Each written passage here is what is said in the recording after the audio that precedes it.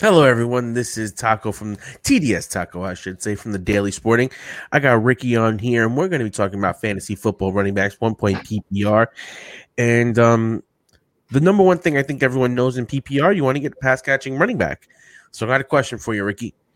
Last season, there was only two players who had over 100 targets last year. Can you name the two players? Now, this Running is back, right? just two running backs. Yep, just targets. 100 targets. Yes, only two of them made over 100 targets. Only two of them were over 80 targets. So, Was it one of them Kamara? yes, absolutely. And then the second one, I would say, no, Eckler. Oh no, Kamara was number one. I'm Right. just thinking. I was thinking Eckler. Eckler. No, well, because of the injury, he did not reach that plateau. Although that was a good guess, it actually was J.D. McKissick from the Washington football team. Absolutely, it's actually kind of crazy how valuable he was, considering he was a backup piece. Right, he was an afterthought. He wasn't even much of a player. But when we look at scoring here, he had 110 targets, 80 catches for 589 yards. And Kamara was the typical beast that he is, 107 targets for 83 catches and 756 yards, 5 touchdowns. Now, scoring-wise, obviously, there was a huge difference between the two of them. McKissick scored 191, whereas Kamara scored 377 in standard 1-point PPR. But, I mean, Kamara did have 15 more rushing touchdowns and 600 more rushing yards. That's almost like a player in itself. And like you said, McKissick was an afterthought, even though I remember having Gibson in the league that you have. I had Gibson and McKissick. Absolutely. But McKissick definitely came through certain weeks, especially when Gibson went down. So you did see the difference there, but yeah, you're right. That's a lot of targets. How about this? Let's compare J.D. McKissick and Ezekiel Elliott.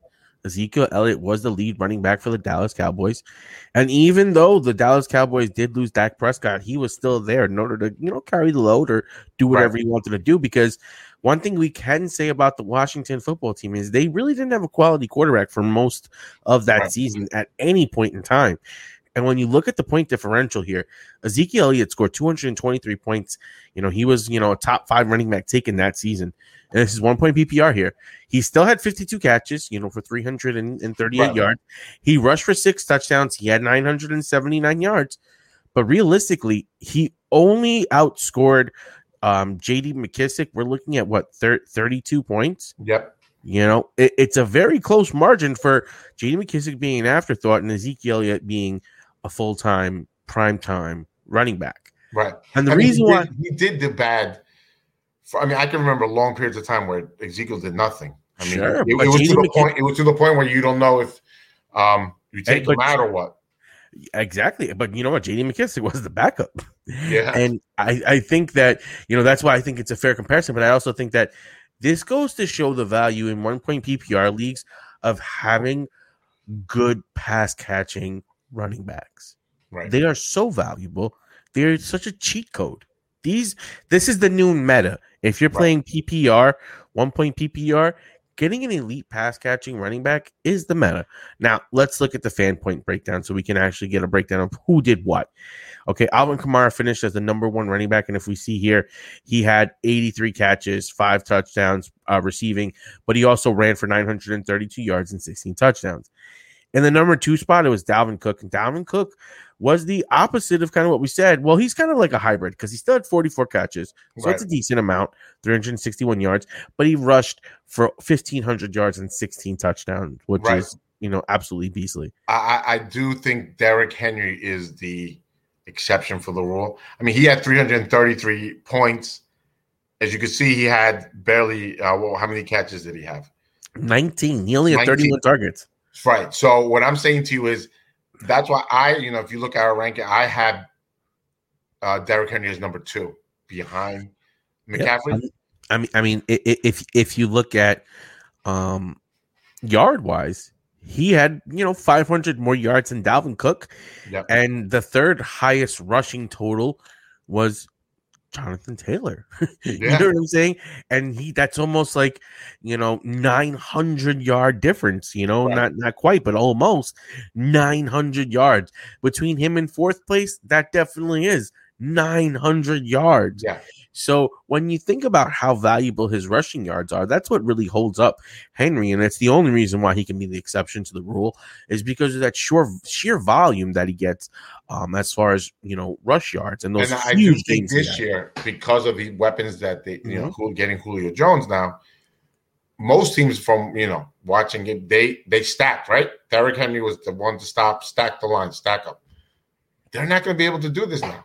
They got now two viable threats that they're really going to have to, they're not going to be able to just say, hey, let's stop Derrick Henry and let Tannehill, whatever. But they're not going to be able to do that. They can't stack the line anymore.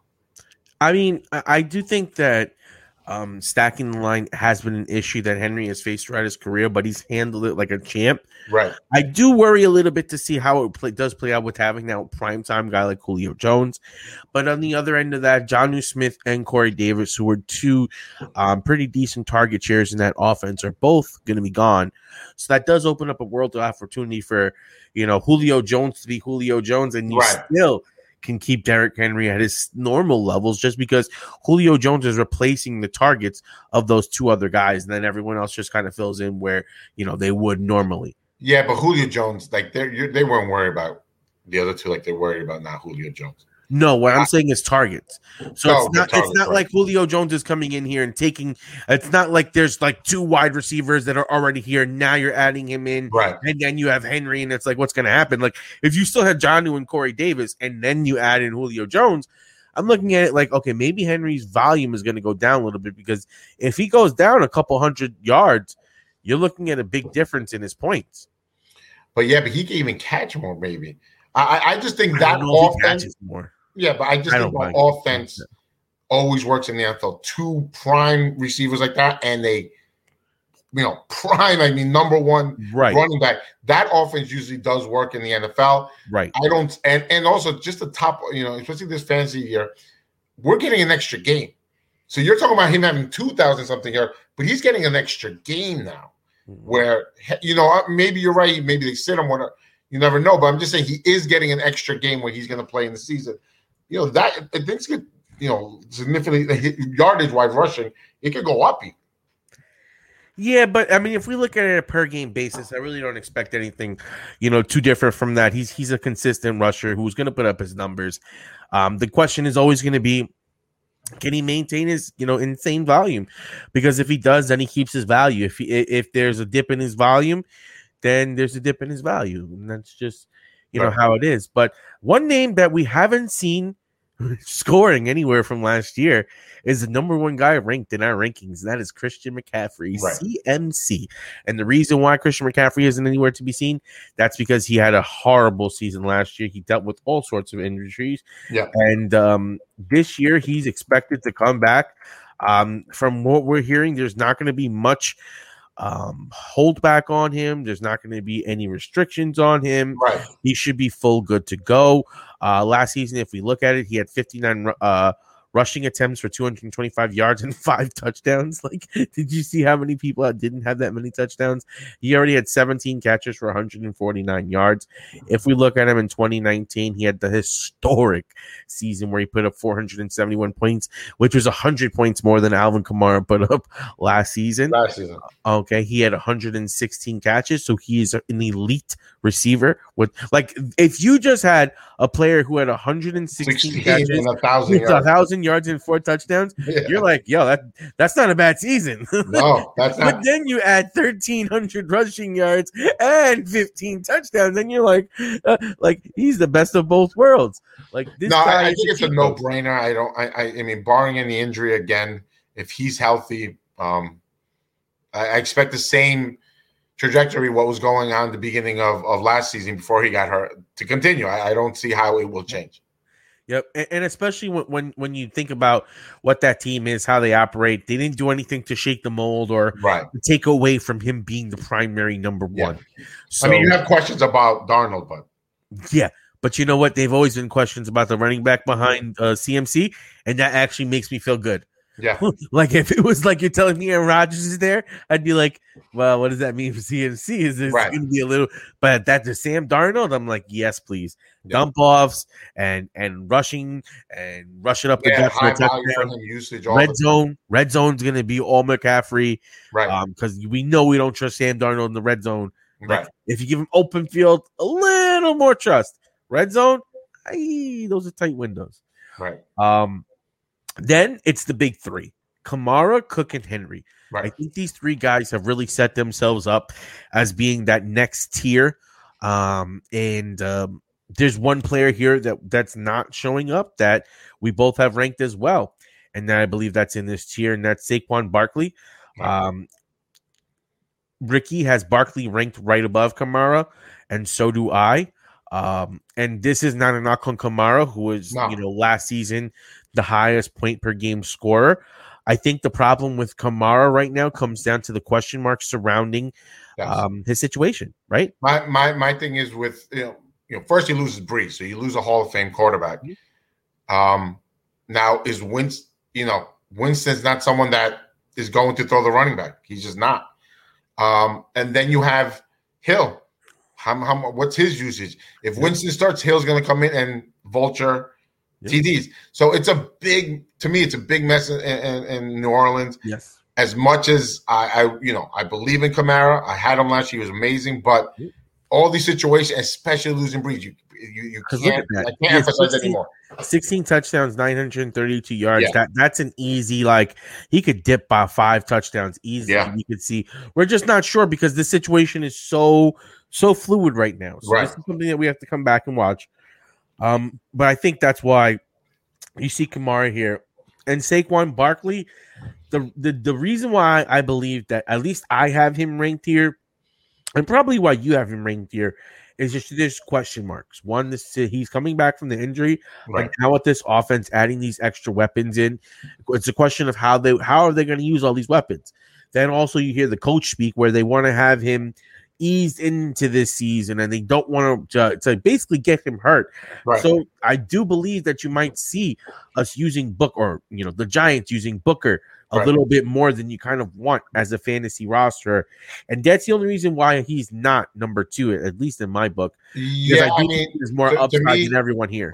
To me, the biggest thing is the injury. It was a serious injury. I don't even think he's practicing now yet. He's already working out and doing. But I don't think he's attended practice. He's doing his therapy or whatever routine to get better. Right. But again, it's a slow. What I'm saying is it's an injury that they're going to take slowly. Right. I don't see them rushing in, especially in the beginning of the season, 2-3 weeks before, maybe 4 before you start really giving him the rock as you normally would expect. Right. So that's 1, 2, 3 weeks that you could lose there where he's not getting the volume. And not because he's bad. It's just, hey, we're going to ease him in here. Mm-hmm. I think if you take a look, like he's been hurt the last 2 seasons. He's played 15 games, I think. So I mean, come on now. Let's. Last season he got hurt in the second game of the season. Right. So last season was a wash. The season before that, he played 15 of 17 games. He only maybe like 14 of 17 games. He had the high ankle sprain. He came back early. Yeah, I think a high ankle sprain for a young running back like that tends to happen. That's not an injury that I consider being injury prone. The ACL is a bit serious, but from everything that we've heard from the doctors and how we see a guy like Kevin Durant come back in the sport that's a lot more physical, I don't really question. No, my thing is, I think you're. No, my thing is, first of all, it is a big deal. He's a violent runner. He sharp cuts. He's sharp cuts. He makes some short cuts, yes. Very sharp cuts. And that ACL that's where it affects you. Because Steve, he drops on a dime and he's gone the other way. He's also a very powerful runner where he can run through guys. And but again, that's what I'm saying. He's a violent runner all around. His legs are most running back, but his more than anything are the source of power. Everything like that's where all the strength that's comes more from his thighs. Yeah. But overall, that's what I'm saying. Too. It's a serious injury for him because of the type of runner that I've seen him be. That's why.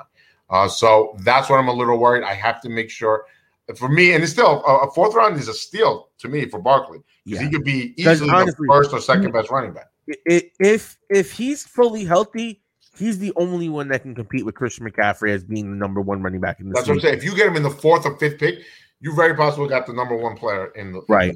Absolutely. And Cook and Henry are really here because of what they've done over the last couple of seasons as being consistent producers who offer you that big play, who can carry your team.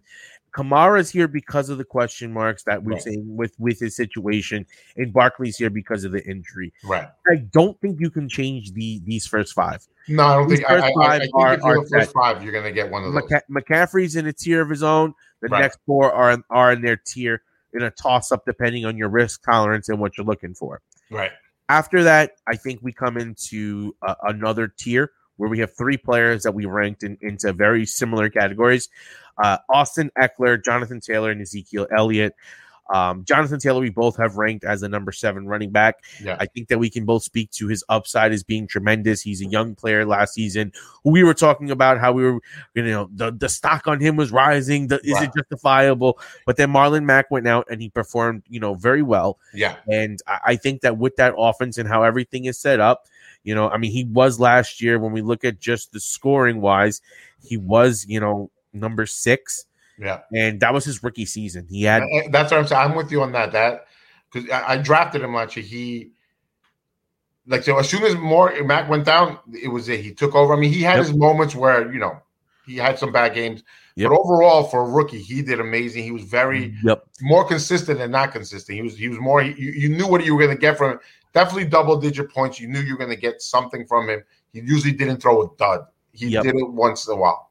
And I think one of the big things with Jonathan Taylor that really makes you feel good is last year was his rookie season. He didn't seem to really face any adversity that he couldn't overcome, which makes me believe that going into this season, he could be so much better. Because last season, let's face it, between COVID and all the other situations that were going on throughout the season, I think that just, that year of experience can help him elevate his game without anything being added. And also, not just to say, but Hines came into the season and he played well. So it wasn't like he didn't have competition either. Hines played well when he was used.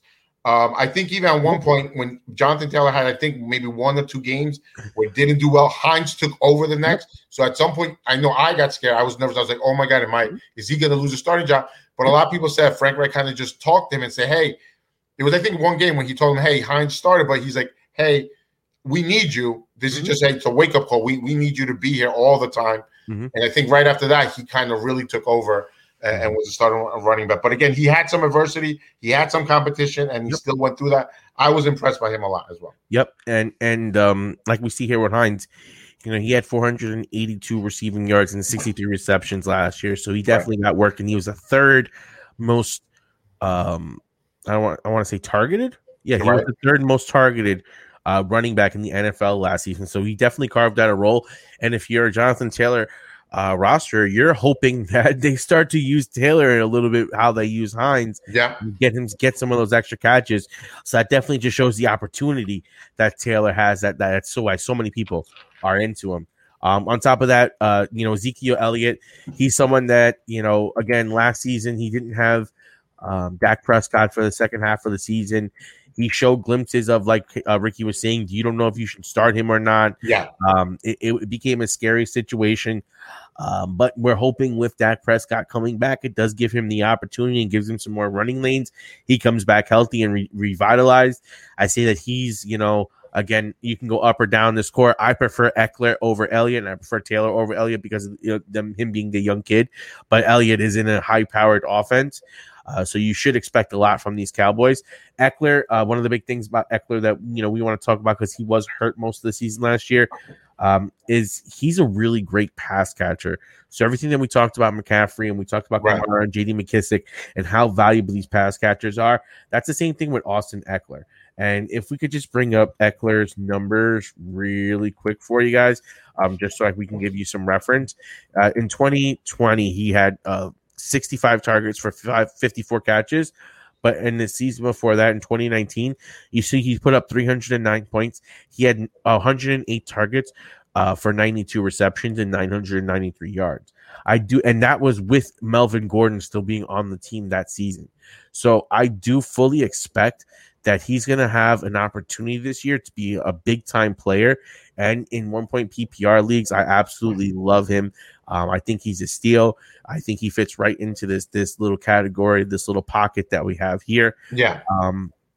And then, we have our next little pocket, and that's Aaron Jones, Chubb, and Mixon. These are three guys that we kind of have all ranked within similar places. And the reason why is because they've all shown the ability to break big plays, score big points, and help fantasy players win championships. Me and Ricky both have had Aaron Jones on championship winning teams, so we both know how good they could be. But Ricky, which one of these guys interests you the most going into the season between these three guys? So it's Aaron Jones, and and even maybe I'm even underrating him, or we are even at this low. I mean, if you look at Aaron Jones, he, the thing we have questions because is Aaron Rodgers going to be there, right? But pull up his stats from last year. Yep. What was his catching? Last season, he had 47 receptions for 355 yards. He had 1,100 yards rushing with 9 touchdowns. And Jamal Williams is gone from the backfield over there in Green Bay. So, again, depending on Aaron Rodgers, really, if Aaron Rodgers comes back, I think that number for receptions and yards could go up. Yep. I think he's highly underrated as a running back who could catch. He's a great catcher.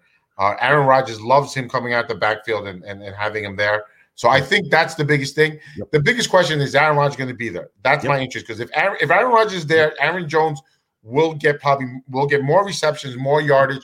I think he's someone that we are underrated. Even me, even at the way you have him, I have him. He could be a top 6-5 running back. Yep, I agree wholeheartedly. Aaron Jones, if we look at where the rankings are with what we have, right, I do have him ranked above this tier, right underneath Elliott. Right. And the only reason why I do have him there is just because I'm so hesitant about Aaron Rodgers. Right. It's such a scary situation. In my heart of hearts, I don't think that he's going to stay there. And if Aaron Rodgers gets traded, I don't really think I can move Aaron Jones from the spot. Like this is as low as Aaron Jones gets for me. Like, you know what I mean? Like, because I think with any quarterback they put, with their backup, we're grading him at his floor. Yeah, we're grading him at his floor, but he has potential to go 5. The ceiling is higher. Yes, like his ceiling would put him in that range of Eckler, Taylor, Kamara. Yeah. If you're telling me Aaron Rodgers is back for a full season, then they're giving it a go. Right. I mean, I know I have Chubb higher than you do, a couple of spots. Yep. I just think he's the main guy, even with Hunt there. I know Hunt did really well. If you saw the first half, the problem is as soon as Hunt came back, you saw the dips in numbers with Chubb. So that should be kind of worrisome. But I do believe he's more what the first half was than what the second half was. Yep. And even in the second half, Hunt did not get the volume that Chubb and me. Yep. They trusted him in the crucial situations, in the red zone. But Hunt did cut into that once he came back. I mean, I'll give you that, but I do. That's why I kind of have Chubb above Aaron Jones, just because I believe he's carved himself out to be like the main number one guy, and Hunt being just right behind him. And for everything you said, that's the reason why I do have him lower than all the other guys. Right. Joe Mixon is someone who he can be a little hit or miss with that Bengals offensive line, but when he does hit, he hits big. I think that he's set up with no Giovanni Bernard being there this season. He's going to have more of an opportunity to be in the pass catching role. I think he showed off some good abilities in making plays, and I'm very bullish on a Joe Mixon. But I do have to see him stay healthy and perform for a whole season. That's the only reason why he's not higher. Because Joe Mixon last season, as we saw, he had 21 receptions for 138 yards, 1 touchdown. He had 428 yards and 3 touchdowns rushing. The season before that, he had started to show glimpses, but didn't fully deliver. They had a lot of Giovanni Bernard over there at that time, where he was really factored in there and really lowered his passing upside. So when you look at just his numbers, they look okay. They're not great. They're nothing special. No. But when you look at his talent and when you look at the potential is for it, I'm definitely a lot higher on Mixon than I am a Chubb.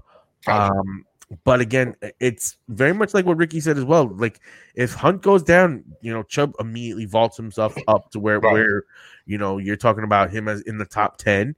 But if not, and you have Hunt and you have OBJ, it's kind of scary. So, this is just depending on your risk tolerance, which situation you like better, which coaching staff you think is going to be better. That comes down to what your research is and what you are feeling personally, because that's a risk tolerance thing. There's going to be warts on that one, but you got to see which one you can live with best.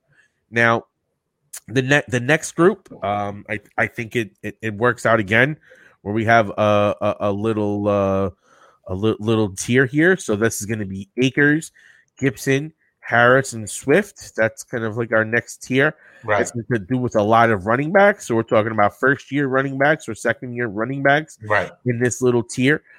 Antonio Gibson, I totally agree with you on him being an absolute stud. And I'll let you talk a little bit about him because I know you had him last season. I think he showed what you could do. And again, this is with you having McKissick, right? He became the number one running back. Again, I think he showed last year what he could do. Point-wise, what did he put up? I'm pulling it up for you right now. And one good thing, or one big thing that we can note here about Antonio Gibson is that he last season he had 36 catches for 247 yards. We saw that, JD McKissick was getting all the catches and taking so much work there. Scoring wise, they were close. They were within 11 points with each other. But the reason why we have Gibson ranked so much higher is that, one, he showed a ton of upside when he played. He's going to be involved a lot more in the passing game. They already said it. They want to get him more involved in that aspect of it.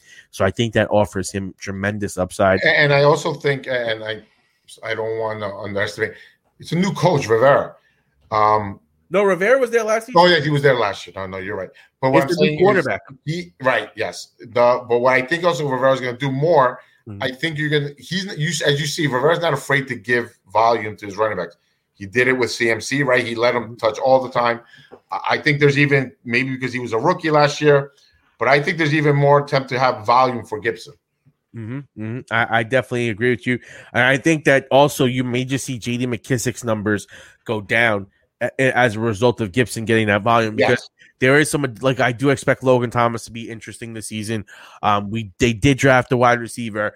They did go out and sign, I believe they signed Adam Humphries, and then you're looking at they also signed Curtis Samuel. So now there's a bunch more weapons for them to be using on the outside. So that could affect some of the passing numbers that we see here. And maybe you don't see J.D. McKissick perform as well as he did last year. And there's going to be somebody else that plays to that level. Right. But another running back that we had ranked over there was DeAndre Swift.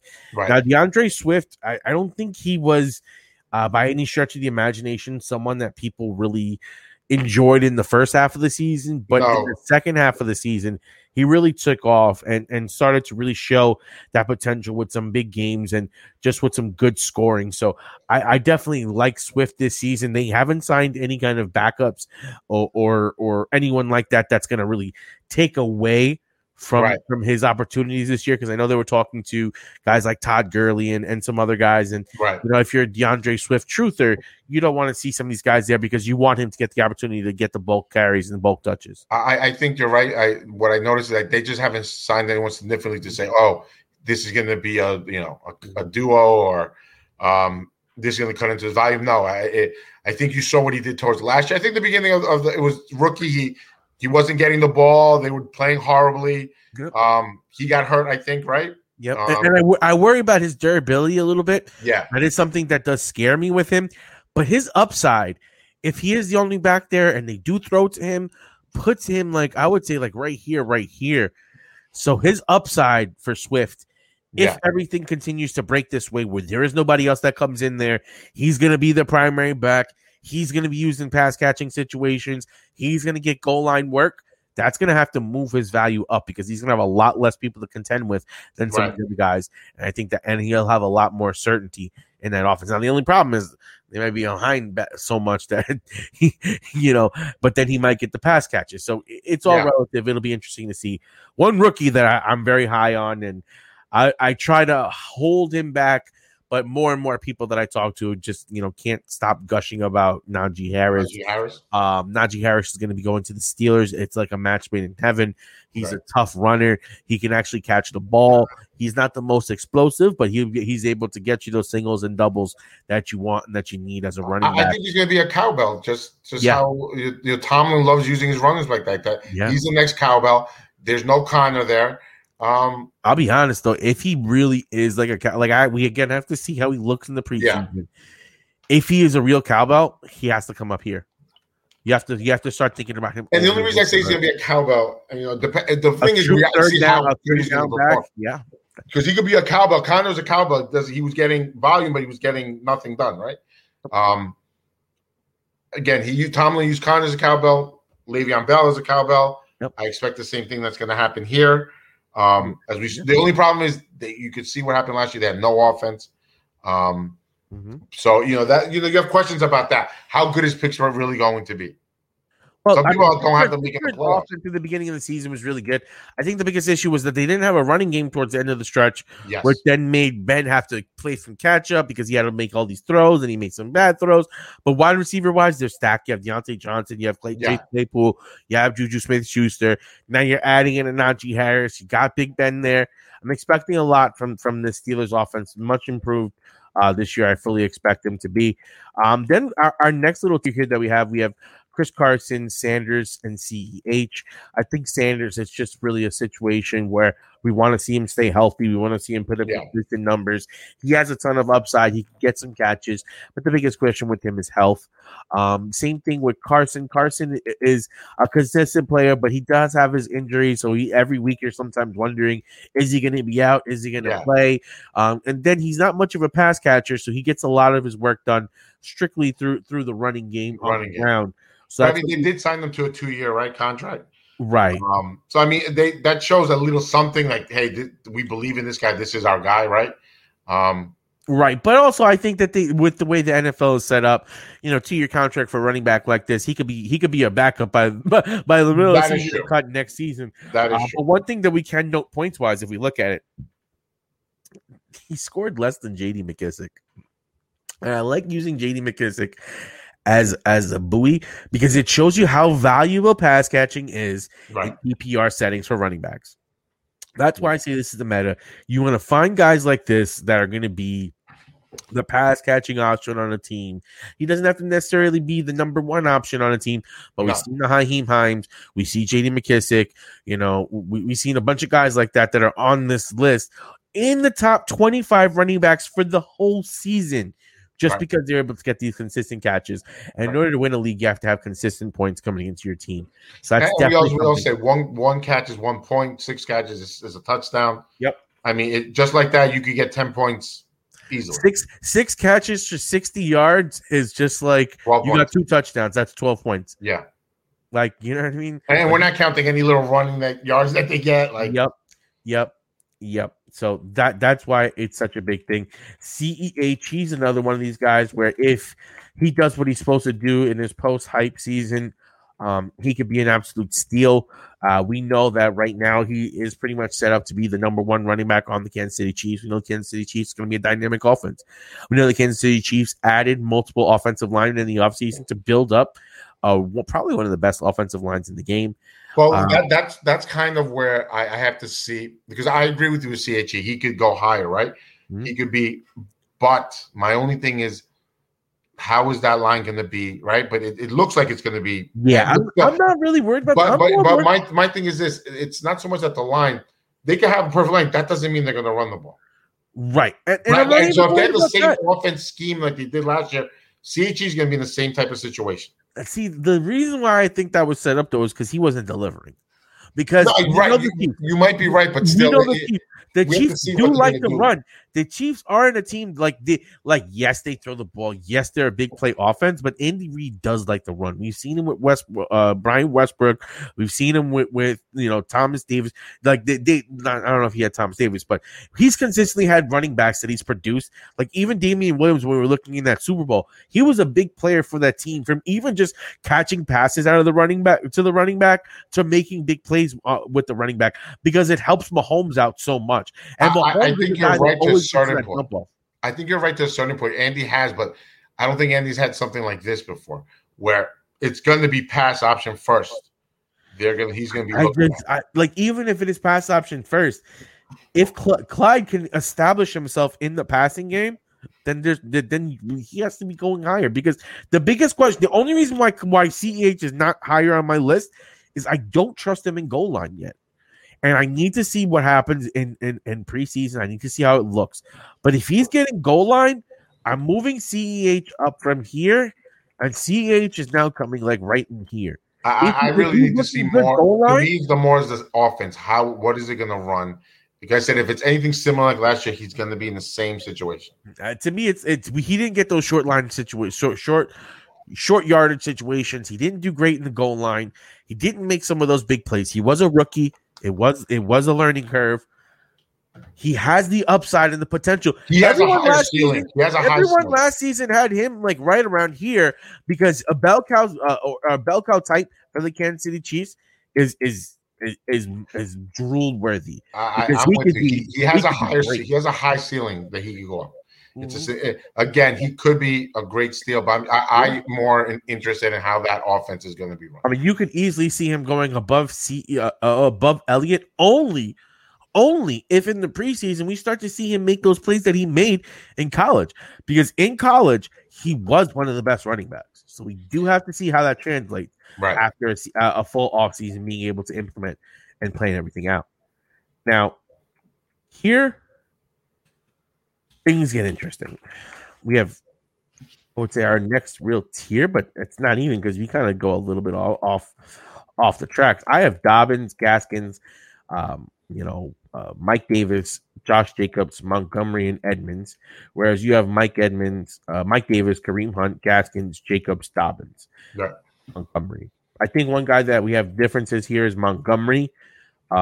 Montgomery, I think, offers a great upside. I can easily see why Ricky has him ranked that high. My biggest question is with Tyreek Cohen coming back, and how that offense is going to run once Josh Fields starts to take over, and how it works with Andy Dalton. It does scare me a little bit there.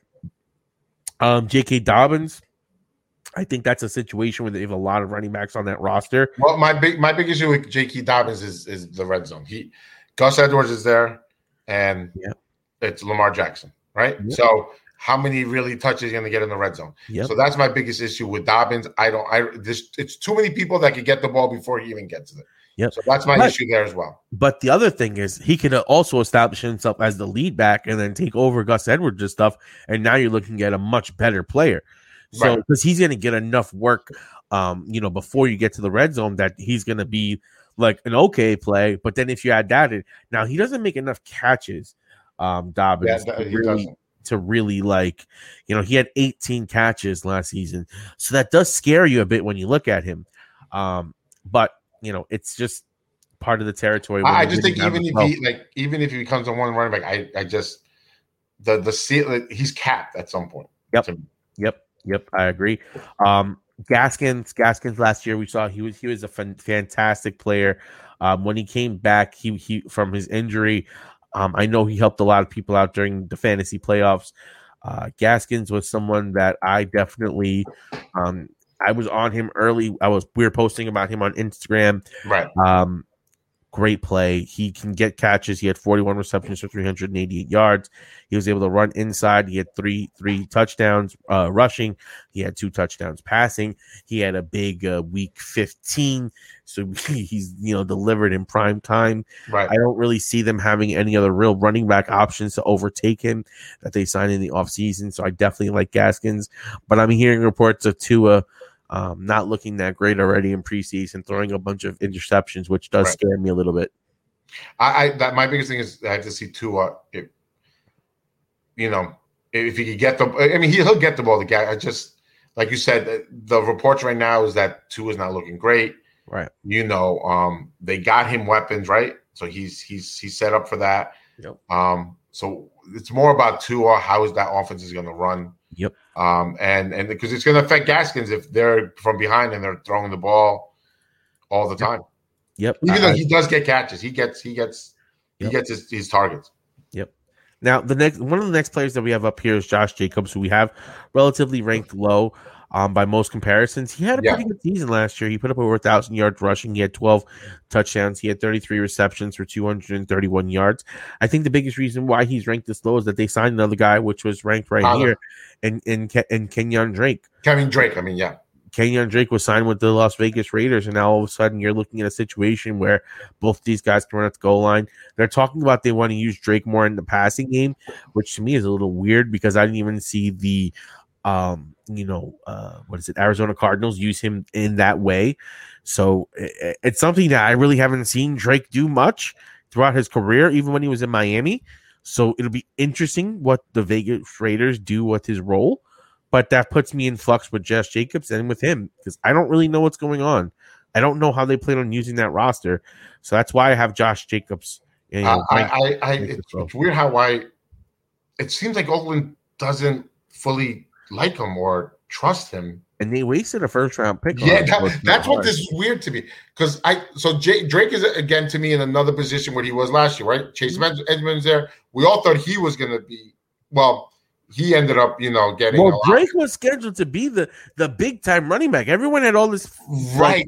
The Drake hype was real, and he just dudded, which was weird. And then they got, the Edmonds in there, right? So now he goes to another situation where, again, he's coming in. He's the second guy. But again, he's going to cut into Jacobs. And it's not like Jacobs had, 1,500 yards. They did use Booker, who did cut into him as well. So it'll be interesting to see. But that's what I'm saying. He got like 1,000 if Drake. And to me, I would think Drake's a little better than Booker. So he comes in. He had 1,000-something yards. If he cuts into that, then what are we looking at Jacobs then now? What is he really? Both of them hitting like 800 yards. That would be like the worst case scenario if they both. That's what I'm saying. I don't like that situation at all in Oakland. I put Jacobs even that high just because, honestly, I can't see them just giving up on him. It's not like he plays bad at all. He's not a bad running back. I don't get why Oakland does not like him. Yep.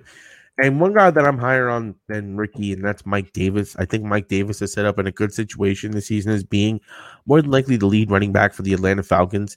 Yeah. The Atlanta Falcons also don't have Julio Jones this year, so it does give him the opportunity to really lead back. What we saw about Mike Davis last season is that not only can he catch, he can also run. Right. He had 6 touchdowns rushing, 642 yards, but he also caught 59 catches for 373 yards. So he offers the best of both worlds.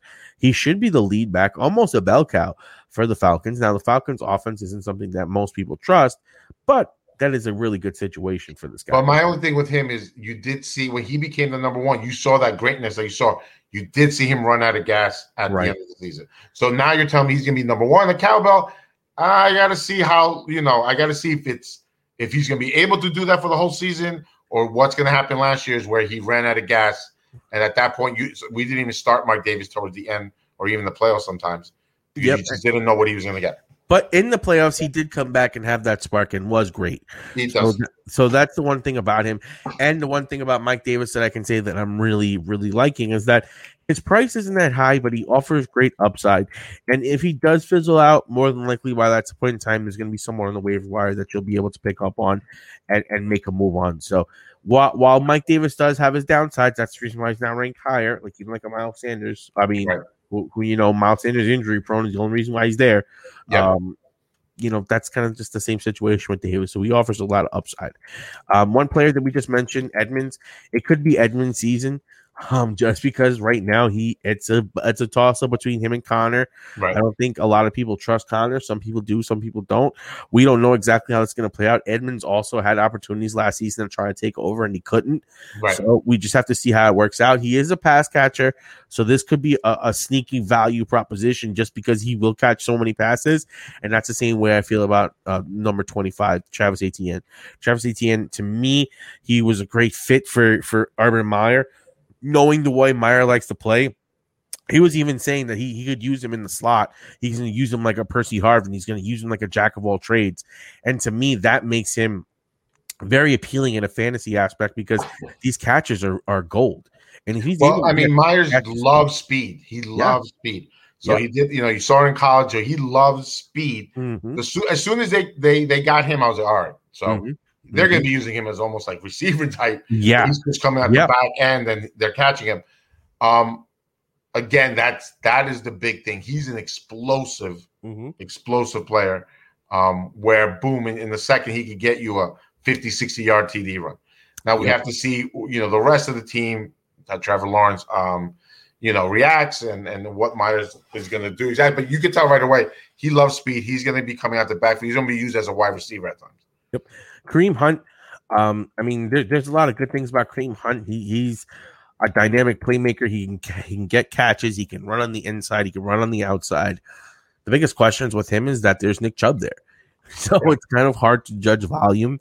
If there was no Nick Chubb, he would be much higher. Yeah. If Nick Chubb didn't have Hunt, he would be much higher. So they very much hurt each other's value. Both could be bell cow top 10 running backs if the other one didn't, come around. Right. But because of that, that's why we have Hunt ranked here at about 25. Once you get down to this point, just his sheer volume, potential makes him, solid. But then that upside of if Chubb goes out makes him like, okay, I'd rather take this risk over some other guys because his hit if Chubb is out is top 10. I the same thing because I love Hunt, right? Mm-hmm. Even if they're both there, they get enough where they get both enough touches, TDs, where you have to put him in, Hunt, I believe in the top 25 or so. 26, 27, somewhere around there. Mm-hmm. Just on pure, even if Chubb is there. Now you take away, like you said, Chubb, and he skyrockets up. Him becoming the number one back. You saw it in Kansas City. Mm-hmm. Hey, that offense in Cleveland was running great. It's powerful. Mm-hmm. They could put up points. And again, if he becomes that number one running back in that offense, now like you said, he easily could be a 10, 12 type running back. Mm-hmm. Mm-hmm. Next up, James Robinson. James Robinson was a really solid running back last season that a lot of people either got off the waiver wire or drafted at the end of their draft. And he was an insane return on investment. The biggest issue with him now is that Travis Etienne is there. Yeah. We don't know how that's going to work out. But the thing about Travis Etienne and James Robinson is that they could possibly coexist with each other since they can both catch passes and they both can run. So we don't know what kind of offense Urban Meyer is going to run yet. Right. And that's the reason why these guys are ranked so low. Yeah. But at the same point in time, they are kind of good values where if you can get them later in your draft and have them as like your RB2, I would say RB4, RB3, RB4, right. You'll be really shining. But I mean, when we talk about it, we're talking about, this is running back rank 24, 25. Right. So, by statistical standards, this is an RB2. Yeah. So, and that's, I don't know if I could, I'll be honest, I would be worried if he was my RB2. But that's also why you're going to be trying to draft some of these guys a lot earlier. You're trying to get two of these guys on your roster so this way you're not stuck in that position. And this also kind of shows people that's why you go for that, 100% number one running back in those early picks. Yeah. Because when you start getting down to, the second round, you're already talking about splitting. You're already talking about, hey, can this guy, the backup over, take the number one? When you look at a 12-team league, if everyone has two running backs, that makes Chase Edmonds an RB2. And these guys are just the start of flexes. Right. So this is something you have to keep in mind when you're drafting. This 100%. is something you have to be cognizant about. Which running backs do you like? How much risk tolerance do you have? What type of systems do you want to roll with? Because a lot of this also comes down to who you enjoy. Because if you don't like a player, you're stuck with them. You're like, ugh. What happens? You cut them because you're so pissed off. Yeah. And now you messed up, and he starts doing good because you're not evaluating things properly. So that starts all before the draft. Know who you're drafting. If you're stuck driving an guy, you got to understand his value. And you have to sometimes bite the bullet and just keep him on your team until you could trade him. Again, to me, the biggest thing just shows that when you have an early pick, you got to pick a running back. Yeah. You got to pick the elite running back. Don't mess around. Don't try to get cute. And I could also understand the RB0 theory because guess what? With so many injuries and so many players changing up, maybe you want to get yourself an ETN and the Gaskins because you're loaded up at tight end and wide receiver. it really depends on how you're playing and what your strategy is. But that's a whole nother video that we're going to start breaking down for you. We actually go into the strategies of it. Yeah. Here we're really just ranking where these running backs are for the season. So and these are early rankings. I mean, this is going to change. These things can definitely change. 100%. One thing that we got to notice here, and I think when we say these things can really change, Mostert and Melvin Gordon III. Mostert's so injury prone that we don't know if he's even going to make it to opening day. Yeah. And with that being said, if they're going to get anyone else that might possibly take over as that lead running back, I'm pretty sure they signed or drafted a running back. So that definitely could be something that's scary. Melvin Gordon, there's already been reports that Javonte Williams could be the featured back going into the season, and that's already going to take away work from Melvin Gordon.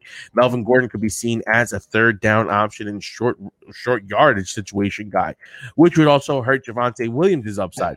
But these are two guys over here in Denver that you're really going to have to watch out for and see and monitor, and those values are going to be changing depending on what happens. I also believe in Melvin Gordon. One of the biggest things is how he starts off the season. But I don't even think that he's going to get a chance to be the starter. The only reason I believe he will, it's the same people that drafted him. It's the same people that paid him $16 million, whatever it was. Well, they didn't draft him. Well, I mean, not draft him. With the same people that brought him over, same people that paid him over. But remember, they drafted. It's the same system that they had. Like they drafted. Nothing has really changed with. Yeah, they drafted Williams though. That's the difference. And the coach speak that's coming out right now is that they're going to give Williams the opening reps, and he's going to be, the number one. I have to see that first. They say a lot of things.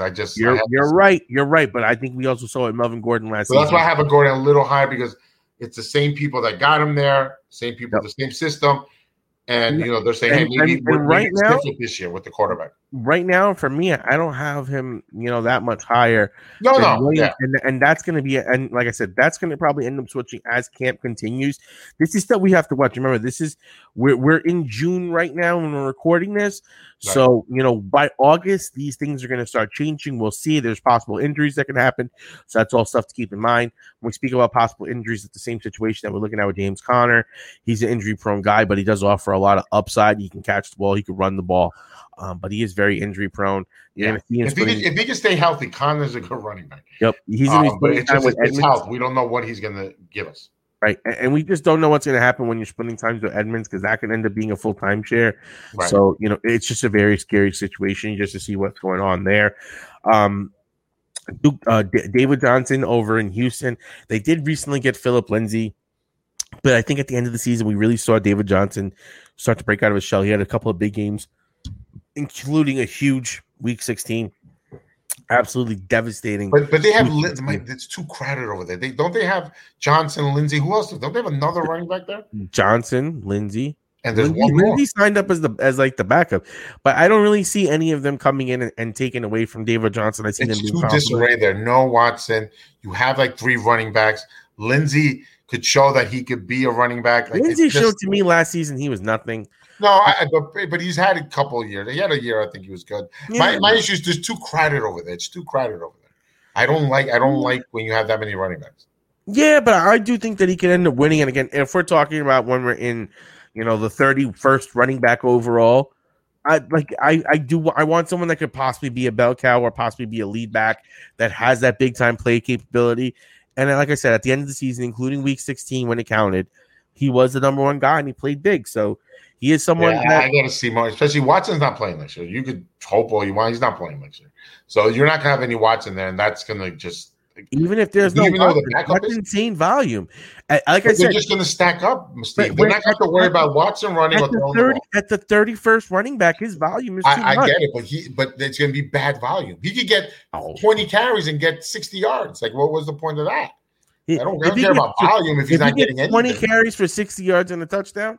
That's RB2. No, that's 60 yards and a touchdown. That's 12 points. That's what you're hoping for. That to me is, I don't know. When you talk about volume, unless you're talking about volume receptions, volume think about this, right? Okay. When you're stacked up against David Johnson last season scored 179 points, right? Yeah, 179 points, and he was a top 25 running back, right? These are top 25 running backs. Right, so I think this is with Watson. This is with Watson. Right. You take Watson out, you have to tell me, you can't tell me they're staying the same. That is going to go down. He could actually go up. Now he's going to have more focus. Watson was too much of a problem that the defense had to deal with. When they don't have to deal with him, they'll deal with David Johnson running the ball 20 times a game. Please give David Johnson the ball 20 times a game. We will sit here gladly stopping that than trying to stop Watson. It's a big difference. It's a big phase. So last season he scored, because he only played 12 games, he scored 14.9 points per game. Right. I don't know how that gets better without Watson. I don't know how that gets better without Watson. I do see that he's going to have an opportunity. It's different if you change receivers or something. They didn't. But here, a franchise quarterback, that's a big difference for the offense. Understandable. But then let's check this out. Okay, so last season, right? They were 31st in rushing attempts with Watson. This means that there's going to be a lot more opportunity for him. Now they have Houston's crowded backfield, like you said. Lindsey, Ingram, Burkhead at C at some point. You know, that's a lot. Do think man. that it is a lot. Running back, it is a lot. Franchise quarterback. Your whole team is in disarray, and you want Watson to. You think Johnson can do better? I'm not saying he can't. I have him low because I can't trust that he's going to do better. I have more. I believe more. Your low on him is three picks. It's not a huge thing. But I just have him there because he's technically the number one running back. Right. And again, remember, we're talking about this is the 31st running back being taken. So it's not like there's going to be so many better options once you're this low. One other guy that we have to mention here is Fournette and Rojo. I think we both have Rojo over Fournette. Yeah. But you kind of have them ranked exactly the same because they both are going to get work. I think Fournette got more catches than we thought. Fournette was better in the playoffs. Rojo was better in the regular season. I don't know how they're going to split out carries. It could be a 50-50 timeshare. I mean, Bruce Arians was saying that he's going to use them both like he did last year. They're going to split. They're going to be a combination.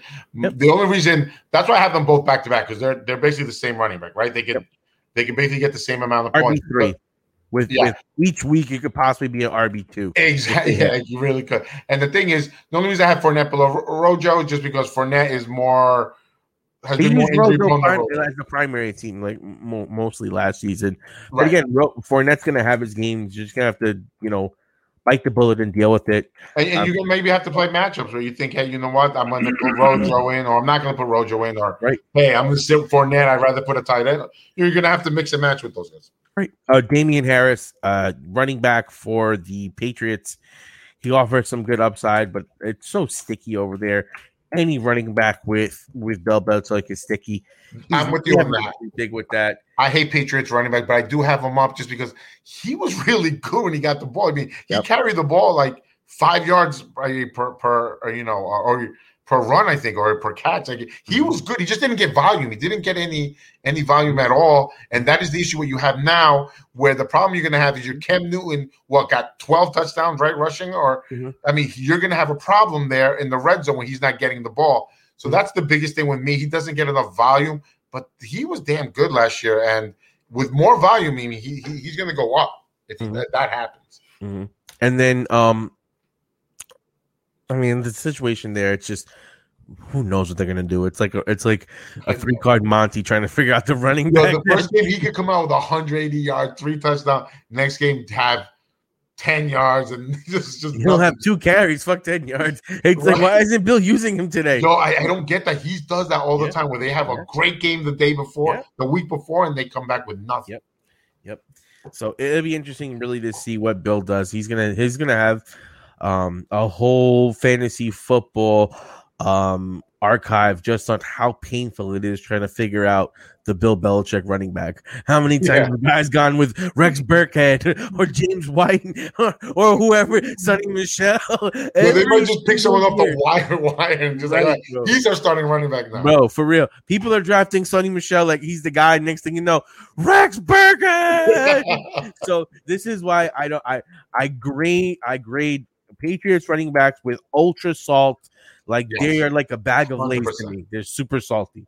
One player though that we do have to mention, again, Drake. I think his upside is decent, but it really depends on how they use them because he is a good runner. It is a situation where we don't know what's going to happen, but he could be goal line, and if he gets more passes, like Gruden is saying, he could be interesting. And then Carter over here with the Jets.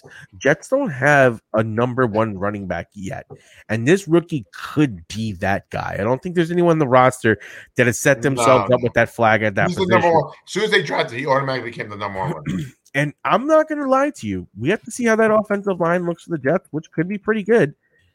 This kid could get enough volume to start vaulting himself up here. Moving up?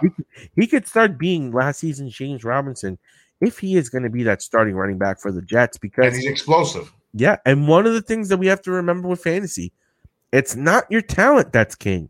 Yeah. It's the volume. It's the volume, bro. I don't really care about how talented some of these guys are. Like, if we went by talent, Kareem Hunt should be so much higher up here, but it's not about talent. It's about to me, like I said, I agree with you on volume, but to me, there's certain amounts. Like we were talking about David Johnson, he can get the ball 20 yards, he doesn't catch it, doesn't get any yards. It's to me, the volume won't matter there too much. I mean, you could McKissic, things like that. You could say that all you want, my friend, but I mean, if we look at it, 25, 20, what is this, 25, 24, 23, 22, 21. He was a 21 best running back last season. He was an RB2. You would tell me that you hated having him as an RB2. He was an RB2. Without Watson, he could literally be. He'll definitely go down to RB3. He could definitely be an RB4 where it's just like, I can't start him. I think he can end up doing what Melvin Gordon did last year. No, I don't think him. Yeah. I don't think he'll do better. I think he's going to get more volume. He's going to have more volume than he did last year. He's old enough just to tell him to say, hey, we're going to start playing you as the main guy. I don't know. Yeah. Well, again, he was ranked 21 last year. I think he could be close to the same this year if he gets the volume up. Because, again, volume is everything, man. Look, I don't break it down why volume is everything. J.D. McKissic, the backup running back, had 191 points. He was, when we look at his ranks, so if David Johnson was 21, 20, 19, 18, 17. J.D. McKissic was the 17th ranked running back. That puts him as but I'm not going. But you keep going back to last year with the points. I get it, but it's a different situation. You're right, but what I'm saying, I can't really. When you're telling me this, I get. If you're telling me this is what's happening, and we're in the middle of the year, and this is what's happening, I get you. But now you're talking about not having Watson. That to me is. Because, again, it's not just you lose it. When any team loses their quarterback, it's going to be a problem. Yeah. When you lose the main focus of your offense, the franchise quarterback, the best player on the field, man, that's a different story. Man, I seen them boys when they were playing with Tyrod Taylor over in the Chargers get their runs in. I seen them guys with the Bills when they had Tyrod Taylor as their quarterback get their runs in. He's not. It's not like he's in the average. Yeah, but to me, also Ekeler is way better than David Johnson. I am not saying no, but I am telling you this: there's more than likely a chance he's going to be an RB2. He's going to finish as a top 24 player. I would say he's an RB3. We could check bookmark this then. Yeah, come back to it because I mean, scoring wise, like we see here, there's huge drop offs that we start seeing with points because points are king. And this is another guy that we have to factor in with Tampa Bay. We're talking about these guys. Is Giovanni Bernard's going to be there as a pass catcher? I think he hurts more Fournette because he's more of a catcher. Well, Fournette really isn't the catching guy. You would say Rojo would be more of the catching guy. Fournette would be more of the goal line guy. Nah. So like that's where it's scary because Fournette, I mean, if we look at it, Fournette had 36 catches. Where is? Can we just go by teams? We'll go by. Where team is that? Tampa Bay. There we go. All right. So Ronald Jones, Leonard Fournette. Leonard Fournette had 42 targets to 47 targets, 36 catches to 38 targets. You know, I thought Fournette has 6 touchdowns with 97 attempts and 367 yards. And then Jones has 7 touchdowns for 97. So you see Fournette being used really more as the goal line guy. And I think these catches that you'll see here will kind of cut off of both of them, which just might make all of them almost unstartable. Because if you're seeing Fournette really start getting that goal line work, and Jones is only getting the big play run, the big run touchdowns, that's going to really hurt him because I know he had a couple of big run touchdowns. Jones, he had like 90 yards. Yeah, so that's what scares me a lot about this. So that is a big difference in rushing yardage. Yeah, because look at it, he had 100 more attempts. Yeah, so I think that's what you're going to really see. He's going to get that rushing yardage. They'll split near the goal line. Catching wise, you'll see Gio probably be the lead catcher, and then these guys will sprinkle. That's why I said I cut Fournette, because I remember Fournette getting more catches, but Giovanni's going to cut into that catching. That's the reason Giovanni's just a pain, to be honest with you. He's gonna. It's almost going to make the point of all three of them being unstartable. Where Yeah, that's what I'm saying. Gio makes it where you can't start them all. You can't start any of them. Yep.